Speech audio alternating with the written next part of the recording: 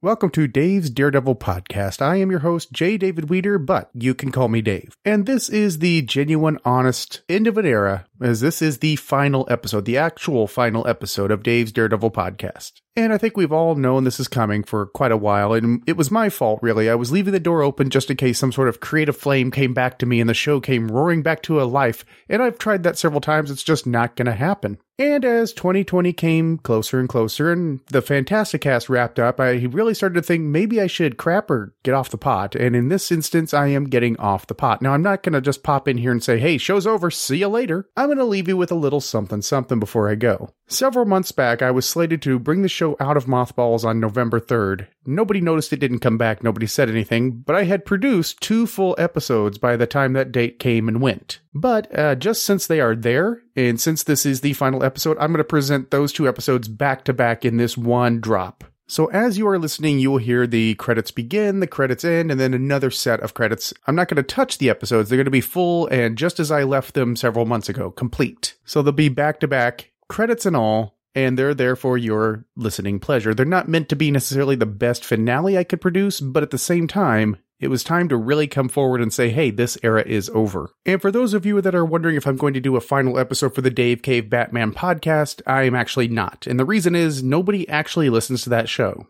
I can see the downloads on that show. They're very low. Basically, an episode comes out and it drops like a weight. So I'm not going to bother saying that. If you want to pass the word along, fantastic. But I don't have the relationship with those listeners that I do with listeners of Dave's Daredevil podcast. And inspired by the Fantastic Cast's upfront finale, and I'm definitely following their lead, I wanted to go ahead and close this chapter between us. I don't believe that I am done podcasting. I don't know what the next steps are. I really do want to get back into the scheme of things, but at the same time, this show it's run its course for me. I've said what I wanted to say about Daredevil. Now, knowing the old Weeder luck, I'll wake up tomorrow with a whole new volume of stuff to say. I don't know if that's going to be the next step. I have no idea what's next, but I will be back in some way, shape, or form this year. But I wanted to be a little bit honest with you as far as why the show went through the turmoil it did. And a lot of it was once I got sick, and that was with the pneumonia I went through a couple of years ago, the show kind of sputtered for a bit, and it became to me damaged goods. I had suddenly stopped producing a weekly show, and this thing became really scatterbrained. And when something goes off the rails that bad, you start trying things like a generalized podcast, DDP, Dave Does Podcasts. In the end, I was never able to get the show back into something I was really wanting it to be, and it never felt quite right again after that. And there was some time where it was a loveless marriage. There was some time where it was just not something I wanted to do at all. I didn't even want to look at the character of Daredevil. Then there were times I felt really guilty for not doing the show and not having that creative drive, even feeling really bad staring at a Daredevil figure in Walgreens one night. It was awkward times on aisle 9. But ultimately, I do feel like I went on a journey, at least with this character, in the years that I've done this show, off and on. And I'm hoping I took you on a journey too. I do check the downloads from time to time. I see that the show is still getting frequent downloads for the backlog, so I definitely appreciate that. And as much as I would love to come in and say, hey guys, let's get the show going and it goes forward as normal, at least in terms of it being Dave's Daredevil podcast, that's not going to happen. I still love the character of Daredevil, I'll be honest with you. I'm reading the Chip Zdarsky run, and it is fantastic. But at the same time, at this point, I don't want this show to continue. This show is still damaged goods, and I have no idea what's next, but hopefully you'll join me with it. So just to summarize, this is the end of the road for Dave's Daredevil podcast. I want to thank each and every one of you, even with the good times and the bad times of this show. You have all made this a great experience. And I mean that from the bottom of my heart. When I first started this show, I wasn't clear on the direction I wanted to take. I didn't know what I wanted to say about the character. At least in podcast form, I had a great story outline.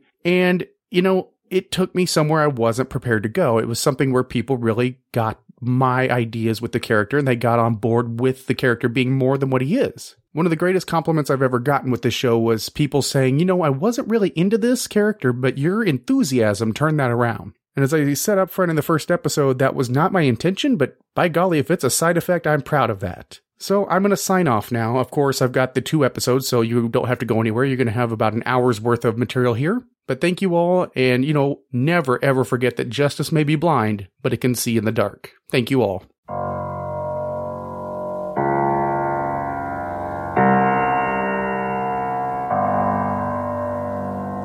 And now, it's time to sit back and enjoy the Two True Freaks Internet Radio Broadcast.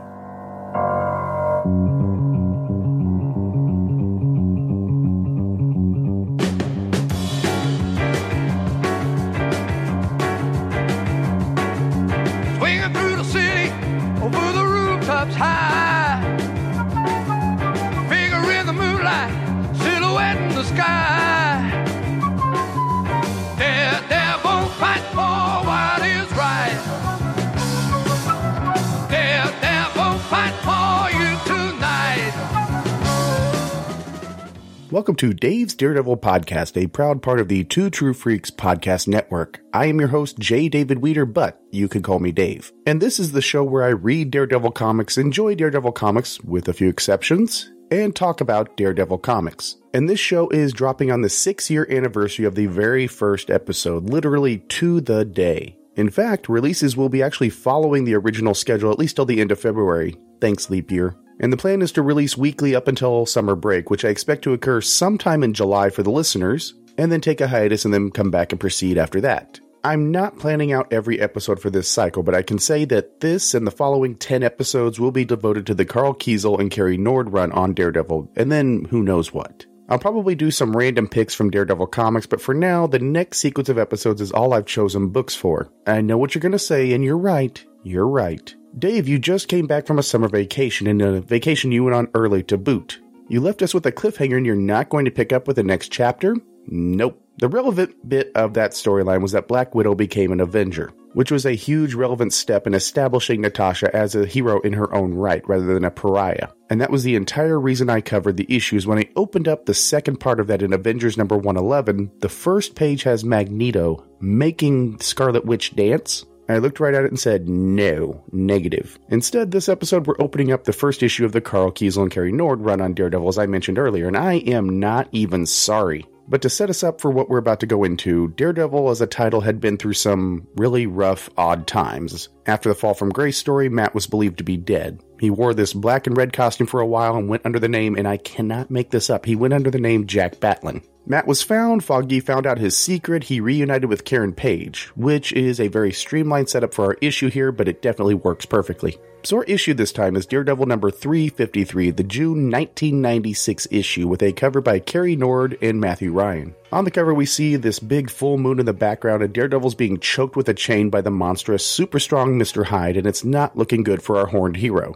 On one hand, I never cared for this version of the Daredevil logo. It seems a bit less bounding, I guess, than the original logo. A little less superheroic and fun. A little bit more Photoshop, I guess. And the Marvel trade dress, by the way, is bad. It's 90 CGI, so the Daredevil logo's in bad 3-dimensional CGI, like you would get in a computer screensaver or something. It was a phase for all the Marvel books at this time. Now to the rest of the cover, I love the rest of this. Nord is the heir apparent to Gene Colan, in my opinion. He gets the mood, the staging, and elements like fog that made Colan's Daredevil work definitive. And this cover just screams, read me, which we're going to do. We're going to look at the story inside entitled The Devil's Work, written by Carl Kiesel, penciled by Kerry Nord, with inks by Matthew Ryan, letters by James Novak, and colors by Christy Scheel. And we open with Daredevil confronting a couple intent on killing themselves with a grenade and a handgun, and the man without fear disarms them. Then he pushes them off the roof. He saves them, but having faced death, they no longer want any part of it. Daredevil promises to collect a favor from them someday before leaving.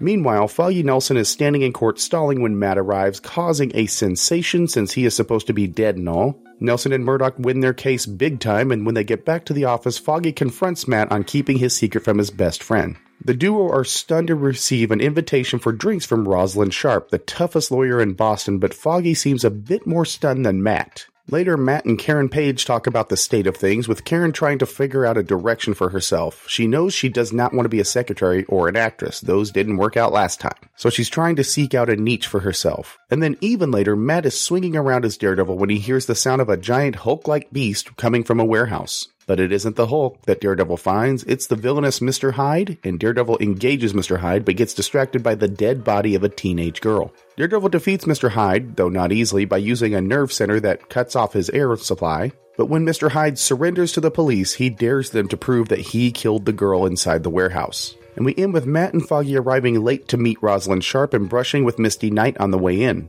Sharp offers the lawyers a partnership in her forthcoming New York firm, which Foggy immediately accepts for his own reasons. Matt is hesitant, but Rosalind points out that without Matt, Foggy won't get the partnership. And the curtain drops with that choice on Matt's head. And with that, we will take a quick podcast promo break, and then I will be back to discuss Daredevil number 353. Be right back after this.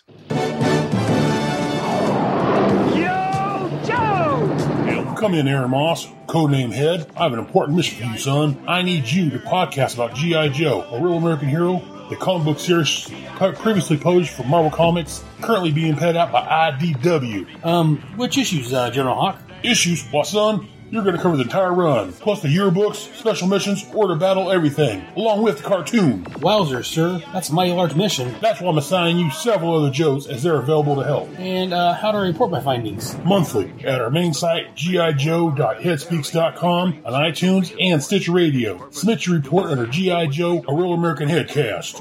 Anything else, sir? You can get further information on the social medias, Facebook, Google+, Twitter, all under G.I. Joe, a real American Headcast. Dismiss, soldier. Yes, sir. Now I know. And knowing is half the battle.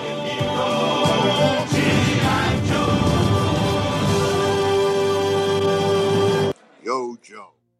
And we are back. I'm going to open up the first page here and just say this is probably one of the very best all-time opening pages to a Daredevil comic ever. At least in the top 10, if not in the top 5, because we have Daredevil's face and Daredevil saying, "Trust me," with a caption that says, "Said the devil." So trust me, said the devil, which is immediately intriguing and funny and immediately makes you want to read what's going on. Because it reveals nothing about what's happening other than something is happening, and of course, the next step is to find out exactly what that is. So, it dragged me in, first page out. In this page, the close-up of Daredevil's face kind of reveals what works for Nord's Daredevil. It comes down to the eyes. The mask is a lot more form-fitting to Matt's face, clinging to it, and the lenses are more, basically they look like contact lenses, so you're actually seeing the eyeball, the eyelids, the face is actually very clearly displayed, so we feel more personally drawn to him. He's a human being there, and there is a sense of connection to it. And that works all the way through this run because it also helps with expressions and generally painting this as a human being in a devil costume. It works so well versus the normal goggle-like lenses we see that cover the entire face, where we don't really get a sense of what's going on behind Matt's eyes. Also, the biggest thing I will say to Cary Nord, and you'll probably hear me say this multiple times, is that his use of shadows on Daredevil, which to me is the secret of making a good-looking Daredevil comic, his use of shadows is at Gene Colan's level.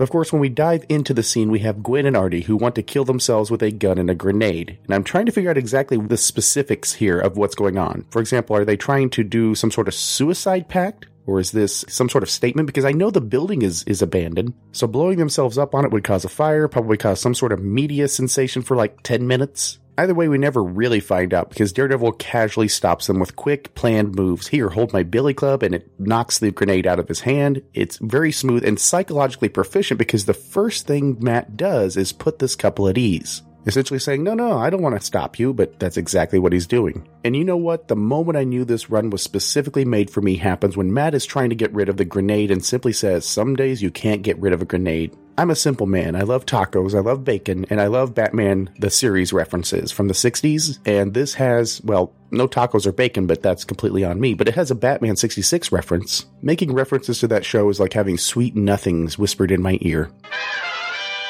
So the next thing Daredevil does after disarming them and getting rid of the grenade is push them off the roof. Now, he's saying, I'm not going to save you. Here, you can die this way. And Gwen starts saying, not like this, not like this. Now we're getting choosy about suicide? And it kind of sells to me that this was not necessarily a call for help, but a call for being heard. And of course, Daredevil senses, well, he hears everything. So he's the ideal person for having heard this couple in multiple levels. For them, the important part was not the death, because when you're a pancake on a sidewalk, it doesn't speak as loudly. For them, it's a matter of change, of wanting to really push what's happening with society in a different direction. And Matt, having heard this conversation, having heard this couple and what they're really trying to say and do, intervenes and actually gives them a new direction. So he pushes them off, grabs them with the billy club, and swings them to another building, and they're like, oh, good, I'm glad you saw the car. That could have been bad. And he says, I didn't see the car. And I think literally, of course, he's being blind and making a joke, but I really don't think he saw the car because it almost took them out. This also means that Matt is leaping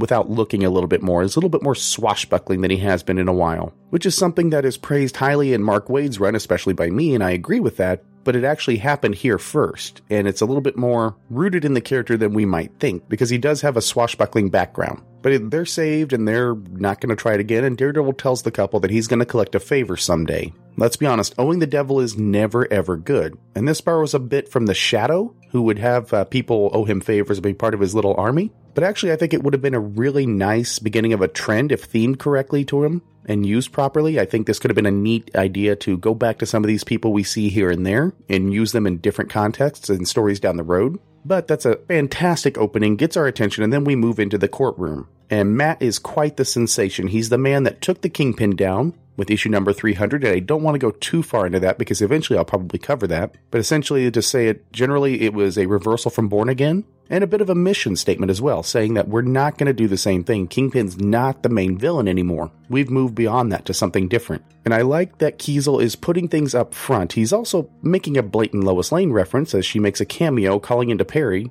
and I think that toes the line and kind of takes the reader out of it a bit, but it is at least funny enough. And of course, Kiesel was fresh from the Superman offices. He'd been working on the Superboy ongoing, so it kind of works as a joke if you're in the know. But if you're just a general reader, Lois Lane being in there might throw you completely off. Kind of a dangerous game to play, but kind of also in theme with Daredevil being a little bit more swashbuckling and daring. And one of my favorite scenes in this issue comes between Matt and Foggy talking, because you know I love the Matt and Foggy bromance. And for several things, Matt says he didn't know if he was even going to show up to court until that very morning. He's making choices differently now. And to be honest with you, for most of the 80s and 90s up to this point, Daredevil was basically getting dragged through the mud. Post-Born Again, with the critical and commercial success of that, caused Daredevil to go through this cycle where he would be destroyed, rebuilt and destroyed over and over, rinse, lather, repeat. And I think the challenge of any oncoming writer was, how can I destroy Matt Murdock differently? Well, Kiesel's obviously doing things a little bit differently. And Daredevil is kind of in that frame of mind where there's no Kingpin over my head. A lot of this has passed me by. I am now rebuilt and rebuilt better. There's no Spectre over my head. It's a soft reboot to the character as well. But that's not necessarily the only reason I like this particular scene. It's something that Matt says that proves to me without a doubt that Kiesel knows Daredevil. He knows exactly who this guy is. And it's Matt's line that says, I'm an endless contradiction that would never stand up to cross-examination. And that hit me right square in the chest because I'm somebody who has cross-examined Daredevil extensively, and this is the most concise and accurate statement anybody could make about the character. Yes, he's a complete contradiction, and we know he realizes it, which makes a big difference. There's also for Matt an acceptance of that contradiction, which speaks to me loudly because at least he knows what he's doing now, and he knows it doesn't entirely make sense outside of his own head, and sometimes not even within his own head. Matt has accepted what I know and what you know about the character, that every time the character becomes clear, every time you get Matt Murdock, something comes along and he becomes hazy again. And he's just so prismatic. He's always existing in this realm of blurred lines. Matt stating this not only shows the acceptance of that, it shows the book's acceptance of that. Yes, this is going to be the status quo going on. Now, what else can we do? We've played with this so much through the Nascenti run and the D.G. Chinchester run and the Denny O'Neil run. Now, we've accepted this. Let's move forward. And making that statement, the idea of moving forward, it begs the question of, has the book been in some sort of cycle of circular storytelling? Because I don't want to bash on the Nascenti run. I love the Nascenti run. I don't want to bash on Chinchester's run. But at the same time, yeah, there's been some degree of staying within the safe parameters of let's destroy Matt, let's rebuild Matt. And in the midst of the 90s, when that whole gritty, dark theme thing was happening, to have a book saying, yeah, that happened, I'm ready to move forward. The idea of moving forward excites me. Kind of like somebody accepting that they may always have a fear of heights. Once you accept that, it's just a matter of, how do I move on now? That's a done deal. I can't do anything about it. What do I do with my life now that I know I have a fear of heights? What are the things I'm good at? And that's where we find Matt, and that's where we find the title overall. But still, this conversation continues with Matt explaining his blindness to Foggy again, which gives the reader a nice insight, but it also gives the fact that, well, Matt didn't tell Foggy. He actually literally didn't tell him. Foggy found out. He wasn't told. I want to clarify that. And frankly, you know me, Foggy deserves better, but Foggy is bitter, and I do not blame him for that. I'm still bitter about this. And Matt tries the defense that, hey, I didn't tell my dad either. A, his dad kind of found out, but we're going to get to that. B, he omits the fact that he told Karen. He went to Vermont to tell Karen.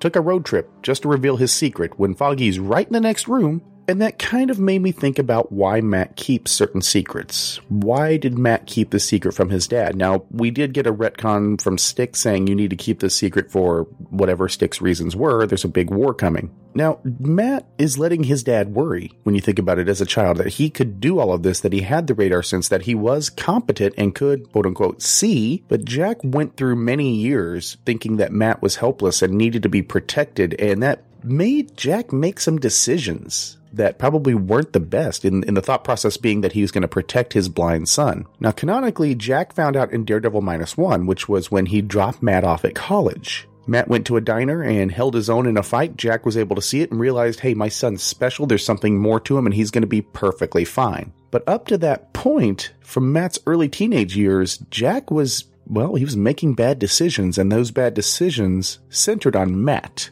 Keeping the secret from Jack put Jack on the path, and that path ended up with him making a decision in the ring that would result in his death later. And again, there are retcons with Maggie saying keep the secret, with Styx saying keep the secret, but in the original canonical version, Matt kept the secret for his own reasons. Bear in mind, at the age that we're talking about, Matt was not Daredevil. He did not have a dual identity. It was him and Jack Murdock against the world, and Matt kept the most precious secret from Jack for no good reason other than his own paranoia and maybe his own ego. As far as Foggy goes, I kind of get why he would keep the secret in the early days, because it would also put Foggy in a bad position being his partner-in-law and realizing that his friend is a vigilante, and yes, that continues to put Foggy in a bad position. But if you're going to tell Karen Page, who is the secretary and just as culpable, working at the same law firm, tell your boy Foggy. Foggy would keep the secret. Foggy is his best friend. He's there through it all. Karen, on the other hand, I mean, she's had some rough spots. She sold the secret. I mean, you get the idea. What it comes down to is Matt doesn't make good decisions sometimes. Because before Foggy found out, Karen knew, Heather Glenn knew.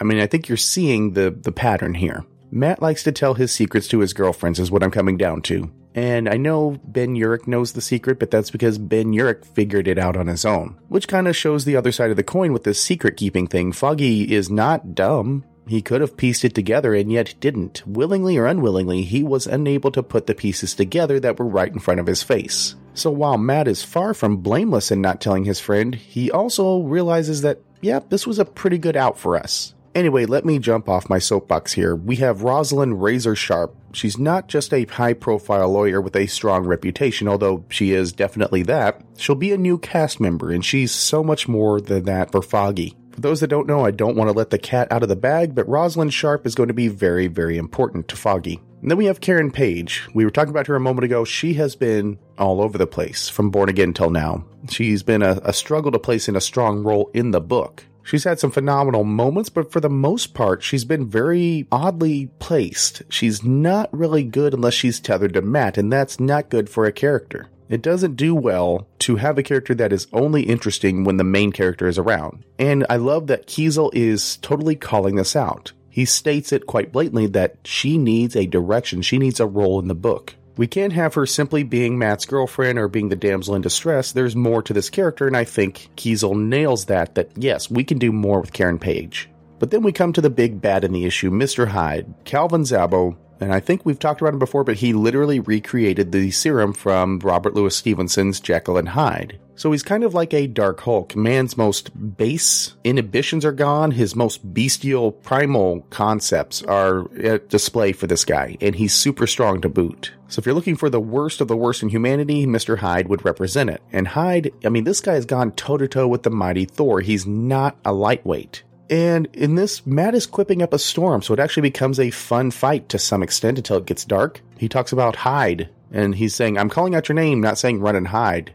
And he makes a joke about the superhero review board busting him down to a kid's sidekick. And then everything stops being funny when Daredevil finds the dead girl, and she's definitely dead, and she's definitely murdered, but not everything is what you would think it is here. Can you say subplot? And Hyde says that the girl was his to do with as he pleases. Remember, this represents man's most depraved nature. People are not property. Your friends, your spouses, they are not your property. They are not there to serve you. Only if you're an egomaniac would you think that. And I think that speaks to what Hyde is, which is that representation of man's worst elements. But I love that Daredevil takes him down. Daredevil hits this nerve center, which causes the lungs and diaphragm to seize up, which reminds us that bigger isn't always better. That even in his size and his strength and his ferocity, there are still the same nerve centers and same needs physically that we have, namely breathing. This is around the time that Captain America was able to judo the Hulk because the nerves remain the same. And I love that kind of consistency to the physiology of these mutated people. And then we get the dare from Mr. Hyde, you'll never prove that I killed the girl.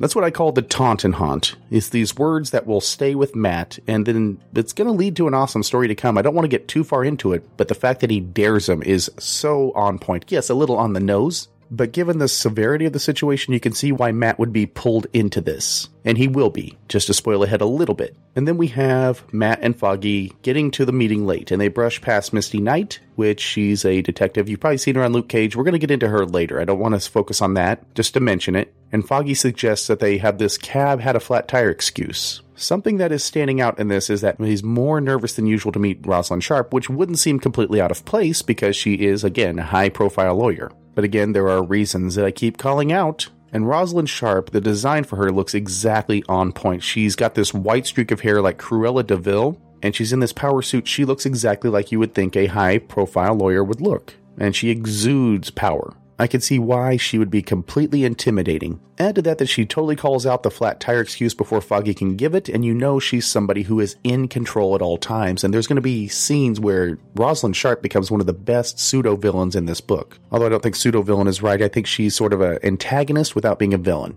You cannot manipulate her. She's somebody that can't BS. She holds all the cards all the time. And I want to say a few things that stand out about Rosalind's offer. One, it comes out of nowhere, but A, Foggy commits immediately. No consulting Matt. All right, I'll do it. Which is a bold statement. It's very out of character for our main man, Foggy, who we normally know as being fairly demure and not necessarily one to take risks. B, Foggy is still in Matt's shadow. Rosalind wants Matt. She's taking Foggy as a bargaining chip, but she wants Matt because Matt is the dynamic one. Oddly enough, Rosalind is falling prey to one of the most widely used misconceptions of the Nelson and Murdoch team. Yes, Matt is dynamic, but Foggy is the brains. Foggy is the research. Matt looks great arguing in court, but Foggy has supplied him with all of the knowledge that he needs, the bedrock to his arguments. In short, you cannot dismiss Foggy Nelson's contributions to Nelson and Murdoch. His name is first on the masthead, after all. And then Rosalind gives this choice, and I think this is one of the better cliffhangers I've seen. And the reason is, this manipulation from Rosalind is kind of key to the fact that Matt's main reason for not wanting to partner up is being able to come and go as Daredevil. That means the concept of Daredevil and wanting to be Daredevil is holding Matt back, and by proxy, Foggy in this instance. So if Matt wants to not join up and stay in their sort of mid-level law firm, it's because he wants to be Daredevil, which is fine for Matt. He's able to sacrifice himself. That's a decision he can make for himself, but he doesn't have the right to do that for Foggy. And Matt has to face directly that this decision could take away the opportunity for Foggy. So Matt is very much on the spot at this point, and in a way that really calls out the discussion from earlier in the issue between Matt and Foggy. So that remains tight. Matt is already reeling from several things that have been perfectly set up in this issue. One, he's the more dynamic face, and right now he's a pseudo-celebrity. So the law firm kind of hinges on his popularity and his charm. Two, the partnership has just been reestablished after years, and Matt has come back from the quote-unquote dead. And two, Matt has been lying to Foggy for years, and there have been opportunities like this along the way that he turned down being Daredevil, but really didn't have the context for Foggy that this was the reason. With the secret out, Foggy now knows why he's doing it, and that really puts Matt in a position where he has to face his BS. So Matt is very, very much on the spot here, and in a big way, and this is such an unconventional cliffhanger because it's not superheroics. It's not battling a villain and Daredevil's in trouble. Matt has to face himself, and he has to face the trap that he's built for himself as a lawyer in his real life, and that makes this a very compelling cliffhanger. Let's move into our final verdict here.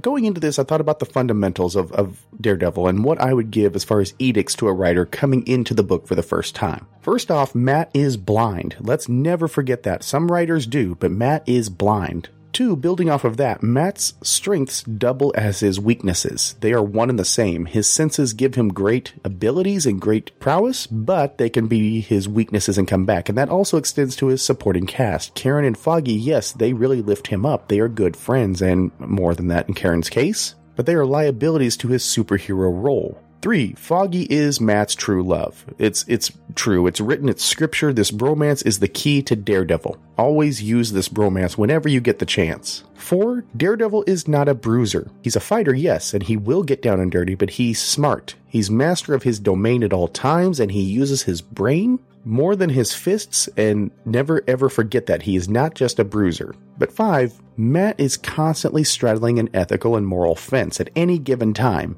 He's right in the middle, and when he's straddling that fence, it's made of barbed wire. So these would be the 5 precepts I would say to any oncoming writer to Daredevil. Use these 5 things, and this gets it right. Right out of the gate, it has all of this in here. Yes, it's a very different take than previous writers, but no less valid, and after years of destroying him again and again, he's allowed to be Daredevil and figure out what that really means. And this run, like Mark Waid's, gets touted as something lighter, but it's not lighter fare. Yes, this run's contrary to the 90s aesthetic and tone. It bucks the trends with a character that should be right at home with dark and gritty ideas, and don't get me wrong, you can easily and readily do dark and gritty Daredevil stories. But taking this tone with a character that's at home with himself, that is sort of enjoying being him, well, that is proving the versatility of this character and the flexibility of things you can do with Daredevil. I like the humor, but Daredevil's never really been without humor. Because when you break down the concept, a blind man going out and playing superhero is kind of built with inherent humor in it. This manages to balance the Silver Age fun and swashbuckling with some bronze and 90s style that kind of gets a right balance for this.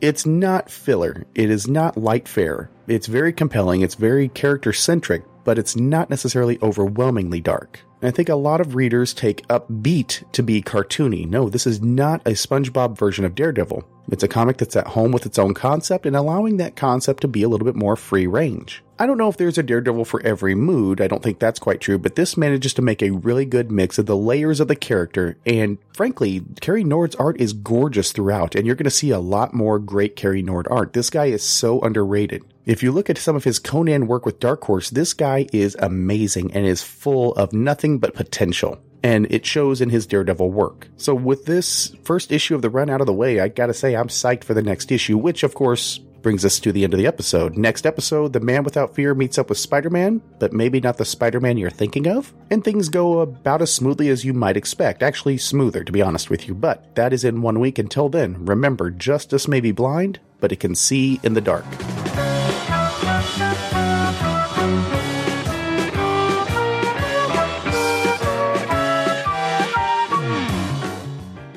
You have been listening to Dave's Daredevil podcast. Daredevil and other Marvel characters are copyright Marvel Comics. Any music or sound clips are used for entertainment purposes only, and no infringement is intended. This show earns no money and exists for entertainment purposes only.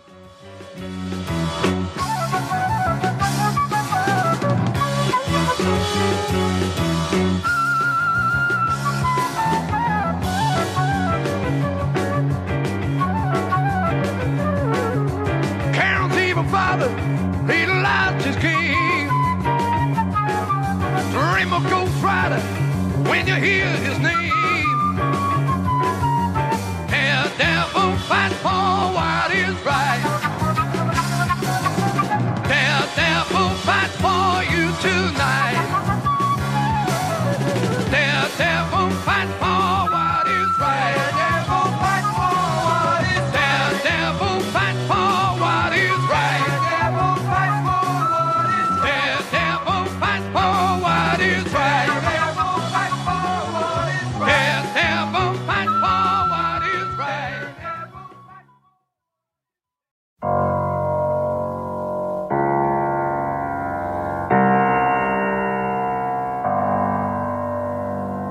And now, it's time to sit back and enjoy the Two True Freaks Internet Radio Broadcast.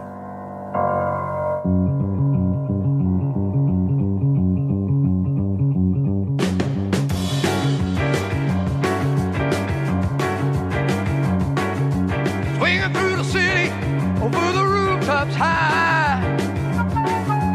Figure in the moonlight, silhouette in the sky. Daredevil fight for what is right. Daredevil fight for you tonight. Welcome to Dave's Daredevil podcast, a proud part of the Two True Freaks podcast network. I am your host, J. David Weeder, but you can call me Dave. And this is the podcast where I read and talk about comics starring Marvel Comics' blind lawyer by day, superhero by night, Daredevil. This time around, we pick up with the second issue of the Carl Kiesel and Cary Nord run on the title, and we left off with an interesting cliffhanger last time. Rosalind Sharp, one of the toughest lawyers in the world, offered Matt and Foggy partnerships in her new high-profile New York firm. While Foggy accepted immediately, Matt was hesitant since the move would interfere with his being a masked crusader and all. But Sharp explained to Matt that it is him she wants. No Matt, no partnership for Foggy, and so Matt was left with a choice. Also, Daredevil went up against the villainous Mr. Hyde, and a dead girl was found at the scene, with Mr. Hyde daring police and Daredevil to prove that he killed her. And so we pick up the story threads with Daredevil number 354, the July 1996 issue. We have a cover by Kerry Nord, inked by Matthew Ryan, with Daredevil crouching on a ledge, recoiling in shock as the red light of the spider signal illuminates him and the wall behind him. This cover is absolutely brilliant, a definite standout. And I've got to give the cover to the colors. The red and black stand out, and the cover has been really a favorite of mine for a long, long time. It just nails it, and it gives you the strictest idea of "'nuff said. Spider-Man's here." And inside this cover is a story entitled Charming Devils, written by Carl Kiesel, penciled by Kerry Nord and Rick Leonardi for some pages, inked by Matthew Ryan, lettered by Michael Higgins, and colored by Christy Scheel. And we open with Daredevil swinging around New York, pondering Rosalind Sharp's offer and trying to clear his head. Daredevil gets back to the offices of Nelson and Murdoch, where Foggy is shocked to see Matt hanging out in his costume sans mask. The two talk a bit about the offer, with Foggy saying that it was Rosalind Sharp that inspired him to become a lawyer.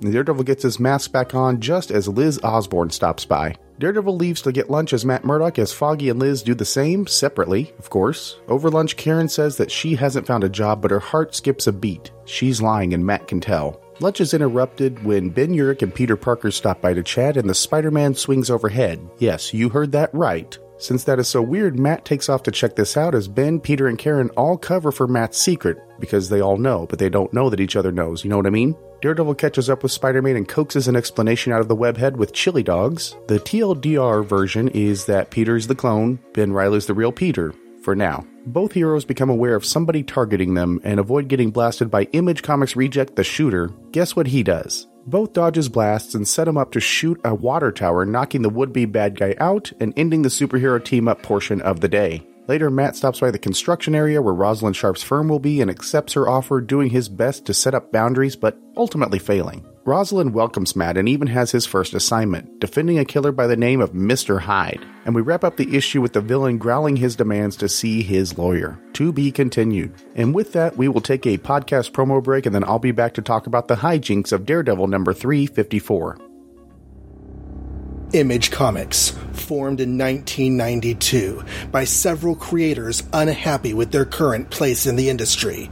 So they band together to make a new comics company for a new generation of readers. Creator-owned, mutants, cops, black ops government agents, demon-possessed, and they are going to be the greatest comics ever.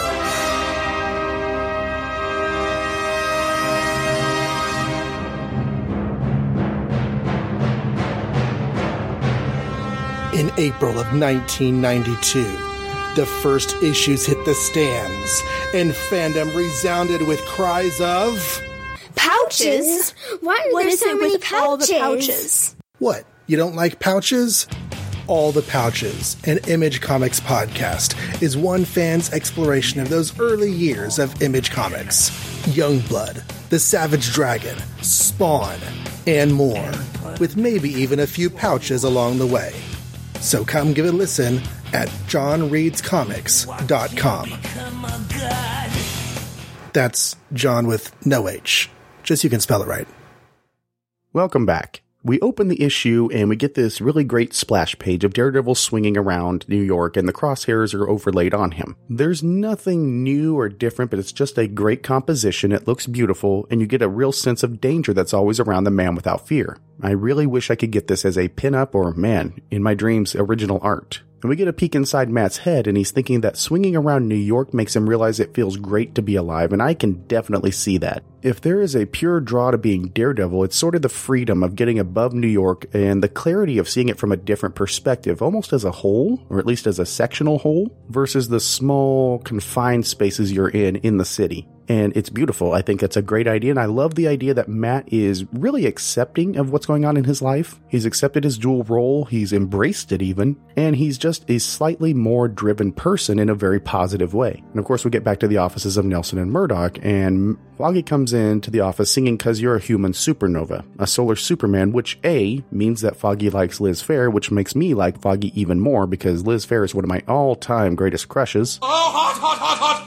Hot, hot, hot, hot, hot, hot! And B, it also means that Kiesel has managed to slip in another Superman reference, and a subtle one. But going deeper on that, could Foggy's musical choices have to do with another Liz who's going to enter the picture in a few pages? Did Kiesel slip in some character nuance? Subconsciously, Foggy is thinking about Liz, so he listens to Liz Phair? I don't know if this is intentional or accidental, but it is very much there, a nice subtlety, and I appreciate it on another level. I mean, this is such good character work. For a subtle subplot that's coming along slowly, it is a nice niche that Kiesel has found for this, and I dig it so much. It's such a nice little character piece. But before we get to Liz Osborn, we get to Foggy kind of freaking out. He's just so new to knowing Matt's secret. He hasn't had time to really consider the extent of Matt's senses, and sort of Matt's practiced way of controlling his surroundings. Matt kind of explains that he's pinpointed where the glare on the windows would be so nobody can see in. He's explored the space enough to know his way around and know what extent he can relax in it. And it strikes me as being true to an actual blind person in the real world. When coming into a new environment, they'll typically map it out to find any hazards and learn their way around. Like moving into a new apartment, here's the counter, here's the couch, so on and so forth. And this really strikes true to life.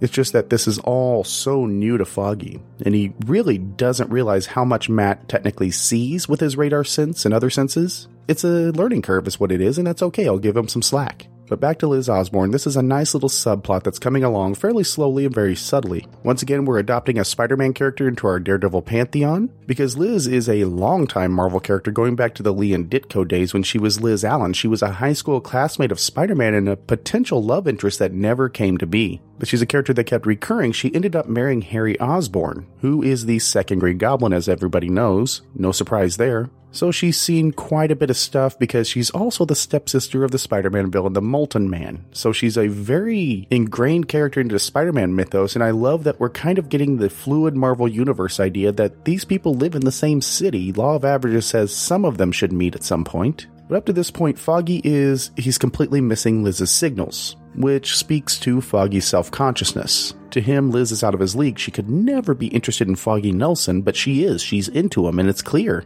She just happened to stop by and then ask him to lunch. It's a date, Foggy, and definitely you deserve all the happiness in the world because you are the sweetest dude on the planet. But moving forward, the art changes in the lunch scene with Matt and Karen to Rick Leonardi. It's a noticeable change, but not a bad thing. It's not jarring, it's not out of nowhere, but you know it's Rick Leonardi, you know it's not Carrie Nord, and I don't know if this was a scheduling issue or what have you, but Leonardi steps in and does some great work here. It also helps that this is a Spider-Man guest appearance because Leonardi's a bit of a subject matter expert. His main claim to fame was that he was the primary artist on Spider-Man 2099, so he does come from the Spider-Man family. The dialogue in this scene is hilarious. Karen is suggesting deviled eggs.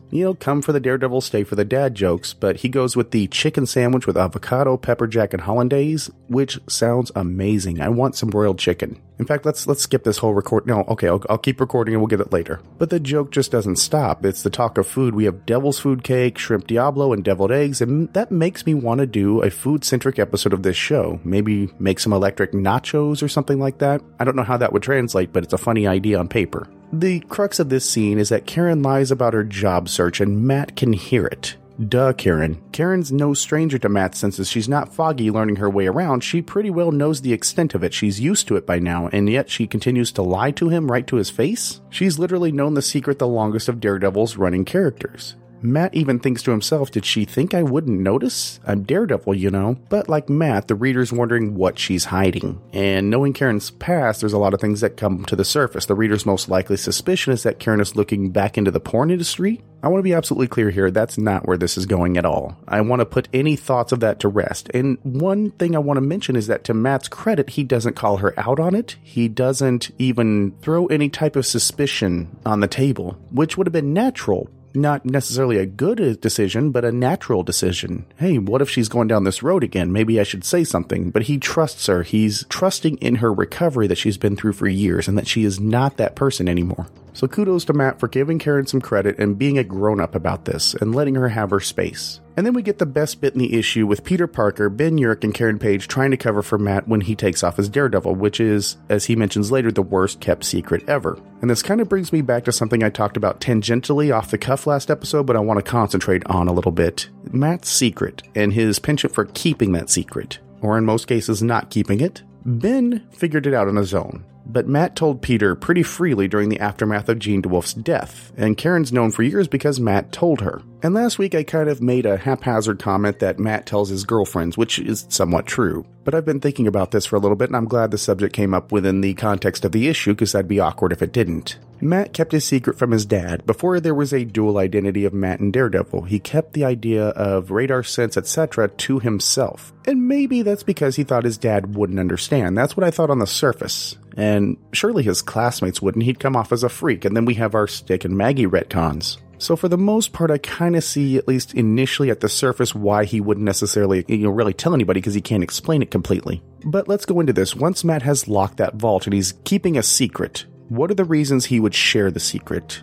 And I mentioned Karen and Heather Glenn. Heather caught Matt by accident, but Matt told Karen. Romantic partners make me think that he's putting it on the table and trying to make a connection and trying to be honest and open to some extent, as honest and open as Matt Murdock can be. And that's somewhat commendable. He's trying to make a real effort at a relationship from time to time. It fails almost inevitably, but he's trying as hard as he can, which kind of calls ahead to the Mark Waid run, where Kirsten McDuffie pretty much knew the secret because it's the worst kept secret ever, and Matt kept pushing it away because he didn't want that relationship. But once the relationship was open, this was on the table. So there's a part of Matt that, at least in romantic connections, wants partners to come in and have their eyes open. This is a part of me. This is something you're going to have to deal with. Outside of that, when Matt told Spider-Man, he was trying to draw a superhero back from the edge. He's trying to make a connection because really Peter was out of his mind. And Peter was succumbing to his anger and about to make a decision that would be permanently regrettable and irrevocably destroy him. So we have honesty in relationships, which is good,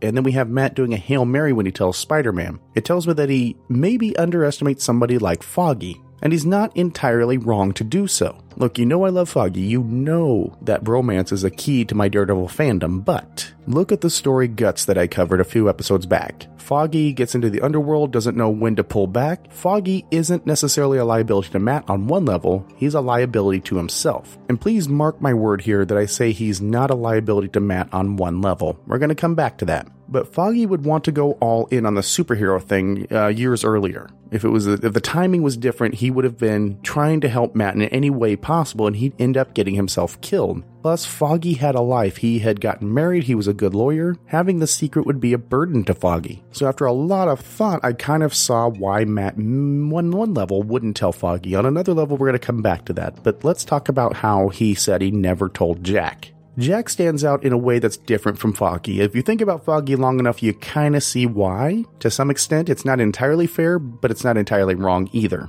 But when talking about Jack Murdock, you're talking about his father, somebody who dictated Matt's entire being. Jack has been a specter over Matt for a long, long time, when alive and also when dead. He's the entire motivation for Daredevil coming into being. When Matt made a promise to hit nothing but the books, that defined his childhood and led to solitude. It led to some very negative experiences with his peers. But he kept that promise because Jack dictated his whole life. Then Jack's drive pushed Matt after the accident, and then Jack started making decisions based on Matt's condition. Jack drove Matt, but Matt also drove Jack, and these two were very much inseparable. They defined each other. We have Stick as a mentor, but he was never more than a proxy for Jack, looking for approval from a father figure, which he never got from Stick. So Matt isn't a superhero as a kid. He's just a kid with some weird abilities that he doesn't understand. He doesn't have villains who are out to get him, that he should hide his identity. So coming back to this, why would he not tell Jack Murdock what he can do?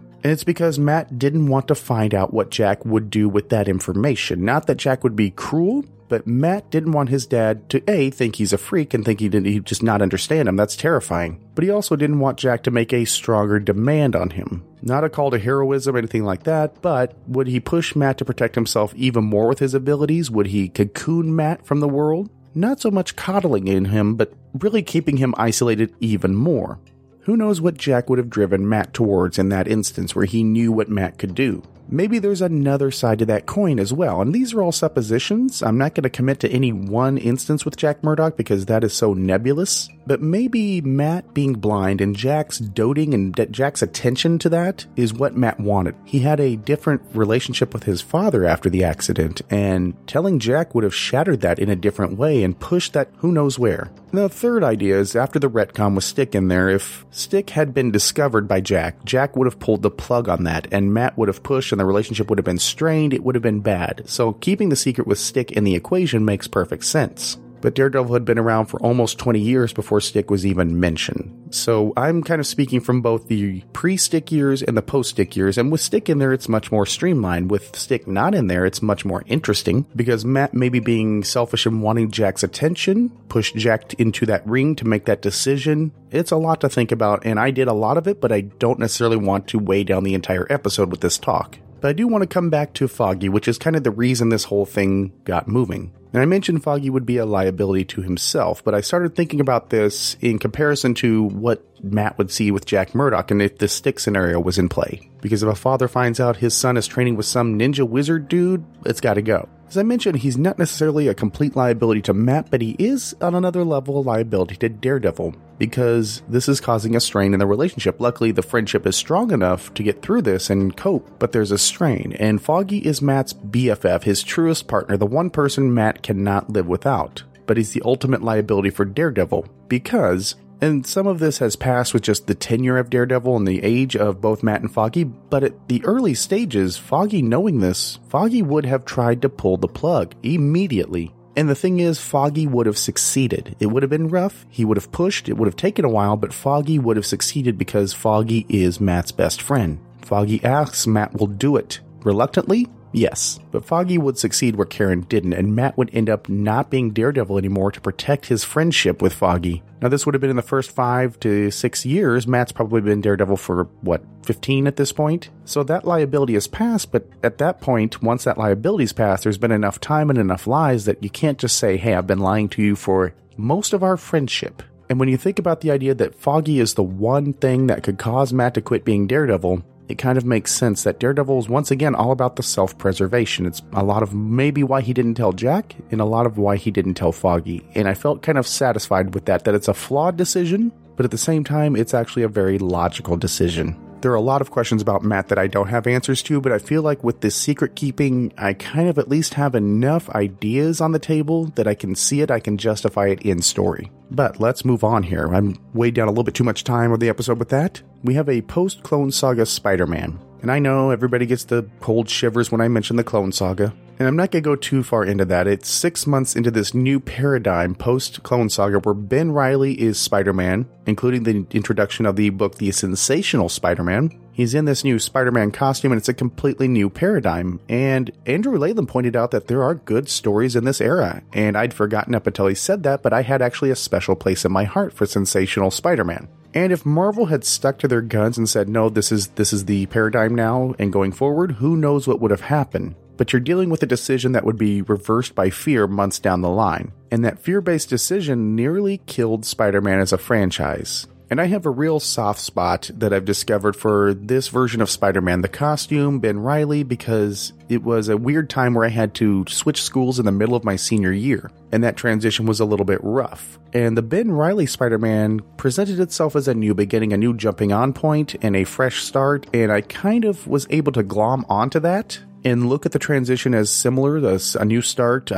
new me to some extent. It didn't really stick, but at the time, for the first few months, yeah, I got it. It was a new beginning. It was a similar paradigm, but a very different one at the same time. So the Spider-Man era, specifically Sensational Spider-Man, kind of became symbolic to me and kind of became a little bit of a frame of reference. And likewise, this Daredevil run, the latter part of it, became a bit of a touchstone for me for several months as I acclimated to the real world and got my act together and then finished everything out that I needed to as a young man. But enough poetry here. It was an interesting era, and I love that Daredevil is presented as being smart. He offers friendship and conversation, and that's always nice, but the chili dogs are the clincher. Spider-Man and Daredevil's friendship is so odd. On the surface, it does not seem to be very tight. To some extent, it's very contentious. But even in the Ben Reilly version, I think the two of them are well aware enough of each other to know that there is a connection, that they have some similar elements, and that they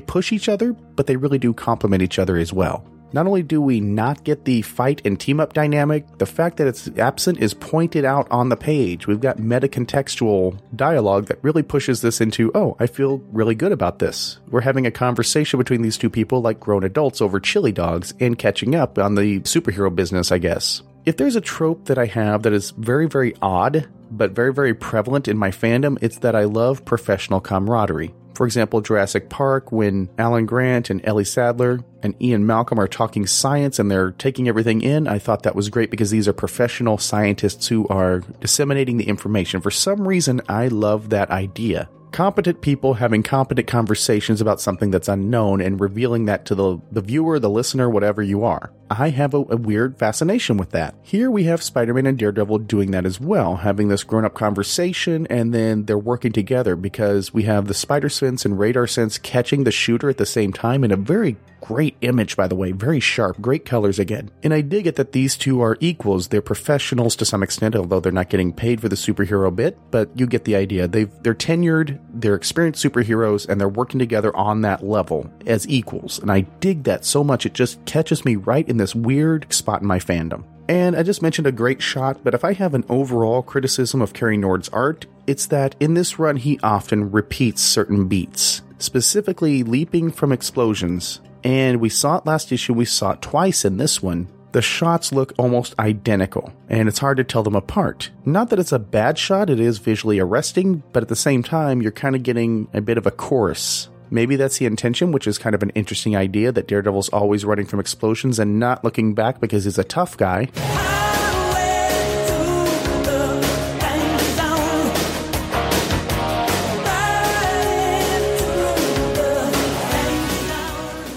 But to me, it seems like an easy composition for him and maybe an easy way for telling stories, which is fine. It just stands out to me. And then we have the shooter, who very much is a jab at Image Comics. I don't know if it's in any way, shape, or form a jab at Jim Shooter, because I don't know if Carl Kiesel ever worked with or for Jim Shooter, but it's definitely Image Comics. I mean, the shooter could get in the lineup with Overkill or any member of Youngblood and mix right in. I mean, it's pretty much just the 90s personified, and his motivation to make a name for himself by killing Daredevil, the hero who took down the Kingpin, is solid enough. Makes sense, kind of the law of the jungle type of thing, but Daredevil makes a very solid case for killing Spider-Man, and at first Spider-Man agrees, and then he realizes, wait, slow your roll. And essentially this fight is them playing with the guy, learning his limitations, and then they take him out with a solid bit of teamwork by shooting the water tower, and I love this. I love great buddy team-ups. Spider-Man tells him he's despicable, and Daredevil kind of tries on the adjective, the despicable Daredevil, which isn't too bad sounding. If I ever write a Daredevil comic, it will be called The Despicable Daredevil.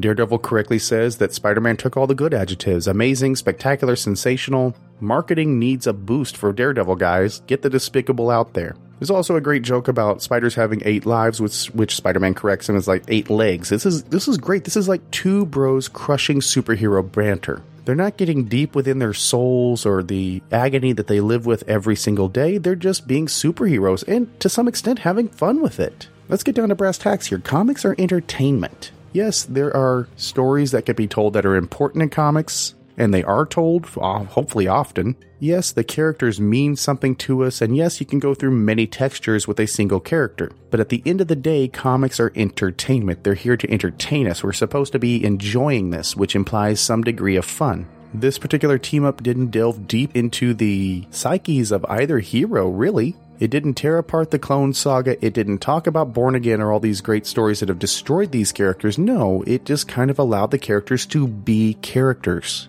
The shooter isn't some sort of recurring villain that's going to be the new big bad. He's just a dude that got taken out by superheroes that are better than him.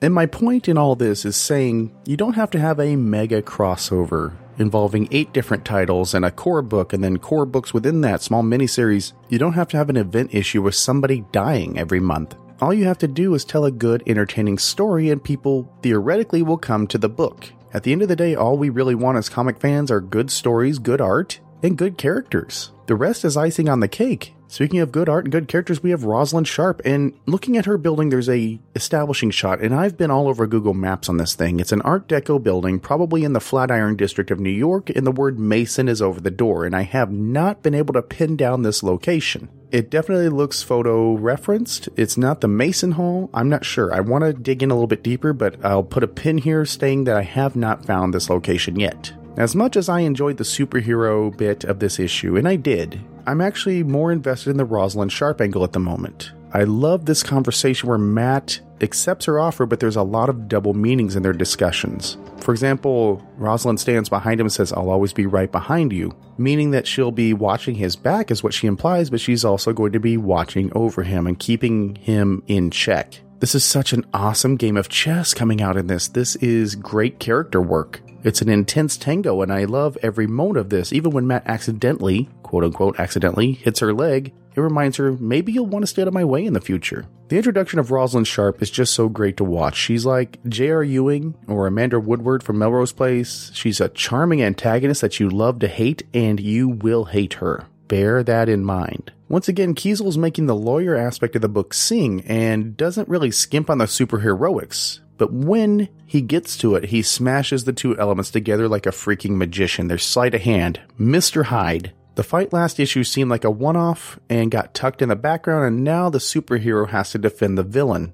Get me the next issue ASAP. This is compelling. I'm committed. I mean, I was going to be committed anyway because I'm doing the show, but if this was the real world and I'd been reading this in real time, get me the next one now. Let's bring this into the final verdict. I've made some of these points, but I'm going to put it all on the table. This is not a complicated issue, but it is an enjoyable comic. It reads somewhat briskly, but I don't feel cheated because I had fun. It's entertaining. It's why we read comics. It's great to see a simple, old-school Marvel team-up or Marvel 2-in-1 type of story, and it manages to streamline the post-Clone Saga Spider-Man enough to not weigh down the issue, which in and of itself is a feat. To beat the dead horse, the Rosalind Sharp angle really sells it. You can lean on the lawyer aspect, lean on the superhero aspect. It's hard to balance both, but Kiesel is about to get to a beautiful balancing point. The overall arc is allowed to breathe under these one-off A stories, letting Kiesel reveal his fulcrum point of Mr. Hyde in the bridge between the aspects here. And Foggy is being used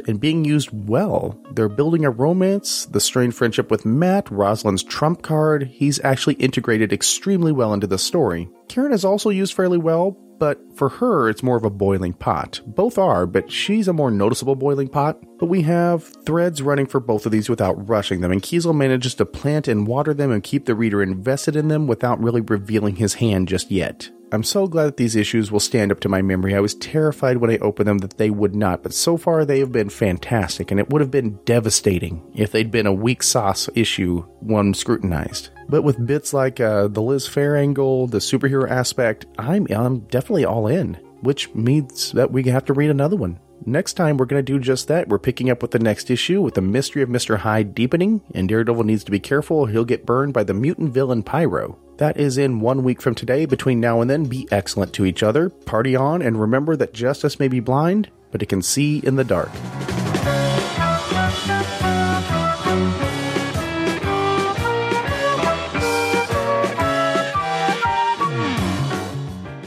You have been listening to Dave's Daredevil podcast. Daredevil and other Marvel characters are copyright Marvel Comics. Any music or sound clips are used for entertainment purposes only, and no infringement is intended. This show earns no money and exists for entertainment purposes only.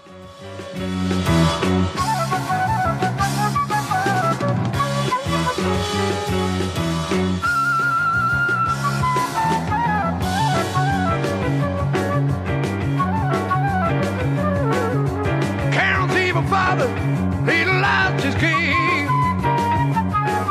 Dream of Ghost Rider when you hear his name. Daredevil fight for what is right.